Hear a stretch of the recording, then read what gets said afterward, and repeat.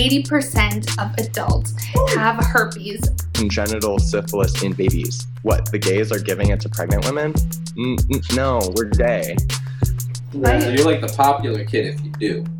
Hi, Alex. Thank you so much for coming back on the show. This is his second time on, and if you didn't catch our first podcast, Alex is a third-year med student in Detroit. He was living and dating in Chicago, and today he's here to tell us all about STIs. So, Alex, tell us a little bit about STIs in the world of COVID. So from what I've heard, because I actually just did my OB-GYN rotation, I volunteered a lot at, an STI clinic in Detroit. I've also worked at Howard Brown in Chicago, did some volunteering there. Done like a lot of like booth work at like a lot of like, events, trying to do the whole handout condom thing, Yeah. try to people on STIs. But something I actually heard recently from a couple patients is that they were afraid to go to the doctor to get their normal routine STI testing in fears of contracting COVID from going to the doctor, because, people go to the doctor when they're sick. So, COVID's a thing right now. And why would you want to go put yourself at risk where someone with COVID has been recently? Right. And you mentioned it was a normal routine. So how often is a normal routine STI check? Like, when would you recommend that someone go in if they're sexually active? So, it's probably not really realistic to say this, but, whenever you have a new partner is when, a medical professional would kind of recommend it. But we know that that's not always the case. So, if you're sexually active with multiple partners, I'd say, every 3 months is like one of the recommendations that I've seen. Definitely for HIV testing. But the other thing is like some STIs take a little while to show up, right? So there's that incubation period where you have to wait. It's, again, STI dependent. Certain STIs we don't really have good testing for. There's a lot of false negatives. Just the list goes on and on. I think about getting an STI check is the same as self-care. So whenever you're going to do your regular self-care routine, whatever that is for you, if it's like a fun day out or massage or whatever, self-care is also regular STI checks, right? This is something that can completely really hurt us. So just making it even a part of your regular routine, if you're out there dating and being sexually active with different partners, even if you still are using protection, going and getting those. So what STI are you seeing on the rise right now?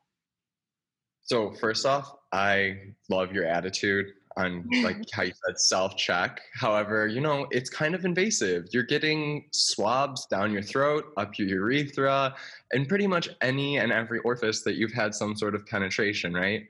And it's kind of uncomfortable. And then the other thing is you have to also tell this doctor who, doctors are people too. We have judgments. And as much as we try not to, there's some that will let them show. And, I think that really deters people. But what I think is important is for people to remember that, you can be judged by whoever for whatever, for your skin color, for your gender. And you know what? There's always going to be someone to look down on you. But realistically, this is about you and you being healthy, because there are so many horrible consequences of STIs. For example, like PID, which is pelvic inflammatory disease, can really make it so you're infertile. So if you ever wanted to have a kid with a future partner, you're not going to be able to. And these are horrible consequences. And some of these STIs are asymptomatic. So what you were saying with routine care, extremely important. Just get it done, please. like doctors would rather have you come in if you think there's a problem than feel that judgment. At least the vast majority that I've worked with, I've seen zero judgments. And I understand that perceived judgments are still a thing though. Yeah, and I think there can be these judgments when we go to different places, whether you're going to your primary care doctor, maybe that you don't know very well, or even a clinic. I know like the University of Miami, they really promote this. So they make it very easy for you, very easy to get an appointment. I don't even think you had to pay for it, but you kind of go in and the culture was very easy. There were many chairs lined up, so you didn't have to feel like you were the only person that ever did this. And I even see on 95, which is a really major highway here in Miami, and Mhm. giant signs about, get your STI check. And they look really cool and inviting. So I think it can be like the culture in what city you're in as well. Right. No, exactly. So, but you asked previously, what STIs am I seeing on the rise? So before we talked about like LGBT issues, so I'd say like LGBT and like HPV is a big one. So I don't know, something like 90% of people by the time they're 40 are exposed to HPV. Right. I mean, luckily, your body clears, like 90% of people, their body clears the infection spontaneously within 2 years. However, it progresses to cervical cancer, progresses to all of these things. And I'd say LGBT medicine is a little bit behind because I've only found like 3 or 4 places in the Midwest that do anal pap smears, even though anal HPV or anal cancers are really on the rise in gay men. And they're not being treated. And what I think other people need to also recognize is you can have anal HPV without ever having insertive anal sex. So even heterosexual men can get it. And then the other thing it can cause is throat cancer. So, I mean, if you're offered that vaccine, I don't see a reason to not get it. Okay.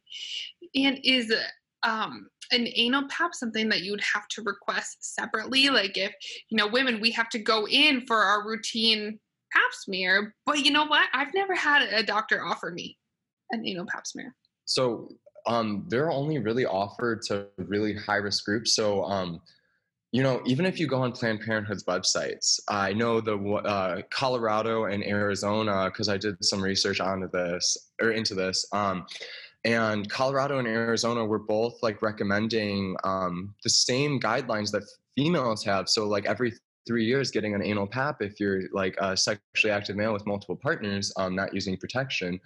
Yet none of the Planned Parenthood clinics offer anal paps. Uh, Um, and yes, it's definitely something you have to ask for. It's not something that anyone's going to give you. I don't know of any primary care physicians in Chicago or Detroit that offer it. I know Howard Brown offers it, but they really only recommend it to HIV positive males. Yeah, it's like, and like I said, it's just because the guidelines are so far behind. But there was a research study that was published in the early 2010s that showed that it was cost effective, just like female paps, yet they're still not being offered. and I think the awareness isn't even out there, really. Yeah, I mean, I was kind of shocked. And, this is my 3rd year of medical school that I'm really just finding out about this. Right, right. I think it's like one, even getting this awareness out there. And then, as a patient, we have to be our best advocate. So even not expecting our doctor to be the one to take the best care of us, but us being aware and having to ask them. I Right. wanted to ask you about like STIs in the GLBT community Mhm. and the culture. Here in Miami, I think being in a big city, it's something like STIs are something that we talk about a little bit more. Like I'm saying, we see it on billboards, and I know my friends and I like talking about just kind of getting these routine STIs. But tell me about like STIs in the GLBT community. Um, so from what I've seen, it's, as I mentioned before, like in the previous podcast, there's like, some people in the LGBT community that really value monogamy and others that really value, being open, exploring their desires sexually. And there was one study that I was looking at that was saying only about the major rise in STIs in the gay community since the release of PrEP, which is the pre-exposure prophylaxis for HIV. So like Descovy and Truvada, those 2 drugs. There was a major rise in STIs about by 30-ish%. And ironically, this giant increase was only seen in about 28% of the community. So this 28% of the community was accounting for this large rise in STIs and not necessarily representative of the community as a whole. But going off of that, just rise in STIs with PrEP. But there's also been a rise in almost every STI across the board across the world too. Britain is like, because I was like reading the British studies because they're kind of interesting. They are. Um, Yeah. so I was like, but in the States, it's like we had, a 413% rise in syphilis in the last in the last decade or so. And this was since 2008, but in 2000, they were thinking syphilis was going to be eradicated in a couple years. So um, it's really interesting. And they were pointing fingers that, the 2008 recession is kind of to blame for this, solely because with budget cuts with the recession, they kind of cut a lot of state health funding because they're like, oh, STDs are falling. We don't really need, this isn't that big of an issue. We don't need to be advertising and giving everyone all these tests. And then lo and behold, we're having this major surge of pretty much every STI. And then to double up with that, now we're developing STIs with antibiotic resistance. Right, which is very, very scary. So, are you seeing condoms, dental dams, things like that, all protective measures being more common in today's world? I am seeing them in certain people and not others. And some people really advocate against them. Some people are like, oh, I'm on PrEP. I don't really need to worry about this. Some people come in and they literally already know that 80% of people already have herpes of some sort, but only 20% of the people who have it actually show symptoms. So they're just like, kind of assuming, oh, I already have it. What's the matter? Like, I don't really need to use protection, or I'm going to be the recipient, the bottom or the recipient of in the sexual relationship. So like, there's really not that much risk. Or, they're like, there's no symptoms, so I don't need to worry about it. There's so many different excuses I've seen people give me. And what's so interesting is like a lot of these people are really well educated. And it's just like, well, if you're so well educated and 50% of people have STIs, show no symptoms, right? About half. Depends on the STI. Like, for example, 43% is like with gonorrhea. Like, I'm just spout off facts, but I don't think they're not that useful. But like, we'll just say half. You're also just really highlighting how prevalent they are, because I think they're not talked about. I mean, I think what I see in my practice the most is herpes. That's what I'm seeing a lot of people call in with and come to me about, the emotional component that comes with it. But I think the statistics kind of tell us it's out there, in that we do need to use protection, and that's another form of self-care. Oh yeah. And what's so interesting is different STIs affect different socioeconomic like classes differently. It's really interesting, just based on how these interact. But what you were saying with herpes, I'm sure any of these viral STIs have a really traumatic emotional component. And, even if you were to get it from a single partner that you only met for one night, and then that toll that it takes on you, because now it's kind of the onus is on you to tell all of your future partners about this, and feeling that rejection of when someone isn't interested in you solely because of an STI that you really had no real control over, because sometimes protection doesn't even prevent them. Right. It doesn't always protect them, and especially when we're using like household products. I hear a lot of like using saran wrap as a dental dam, and I'm always saying, well, HIV can come through that. Yeah. So even having that feeling of rejection is interesting, because a lot of people are actually struggling with some STI, and Yeah. so I wonder, working in an STI clinic, how do you direct people to tell their partners? Is this something that's kind of routine after they've been diagnosed? So when it comes to the patients, if they ask, I kind of will talk to them about this, but, it's really hard to, really get into the nitty gritty and give them details and talk about treatment plans right after you just gave them a lifelong diagnosis, right? Now, when you're talking about like a chlamydia or gonorrhea, where it's, just a quick poke and one pill, and then you're good in 5 days, great. But with the like long term, it's like you kind of need follow up and to really talk to them about it, make sure that they're doing okay. With like my friends who have been confident enough to disclose a diagnosis of herpes or HPV with me, I, I think it's really important to acknowledge to them just how important it is that they were willing to tell you and not to like place any judgment and say like, I'm so glad that you were able to talk to me about this. And I know this is something that must be really difficult for you. And I think, giving them support should be number one rather than, coaching them on what to do next. Because they must feel like, I'm sure they feel so alone during these times.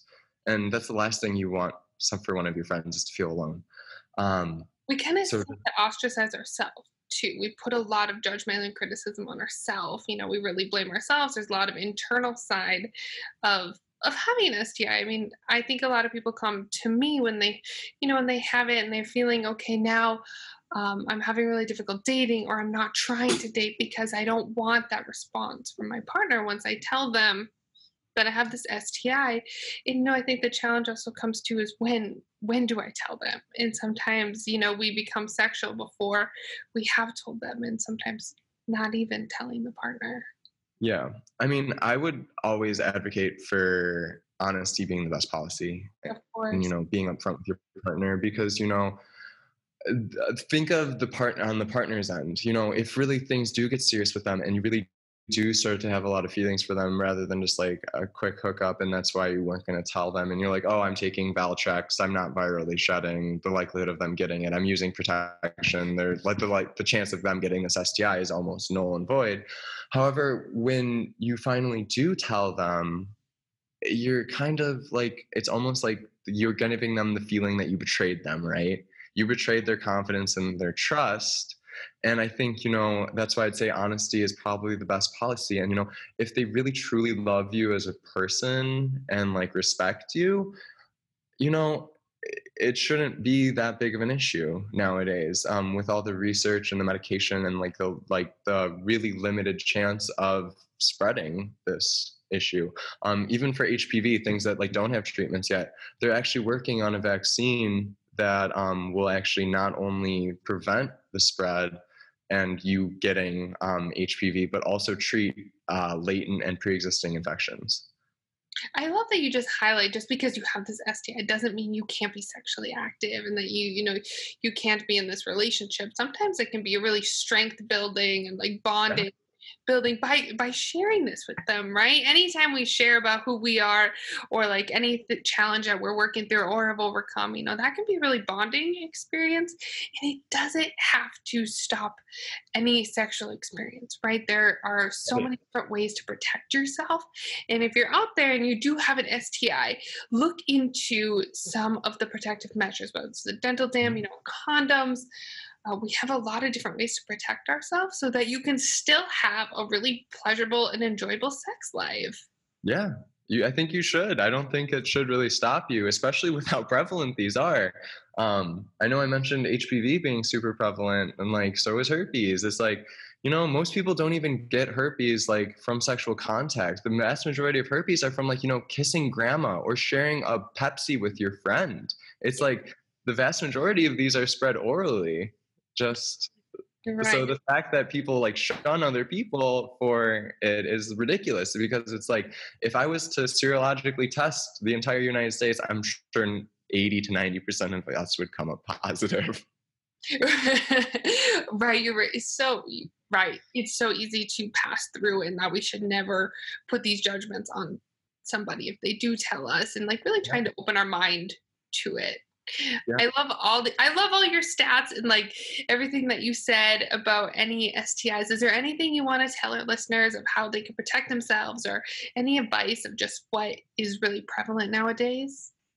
Like you mentioned, health is like the onus is kind of on the patient, right? Because as a medical or to be doctor, I can't go around and be like, did you get your STG check on the street? Like, I can't go around and ask all these people, like, did you get tested? Did you get tested? It's like, no, you need to come to me. I can't go around and, ask 300 million people in the US if they're getting tested or not.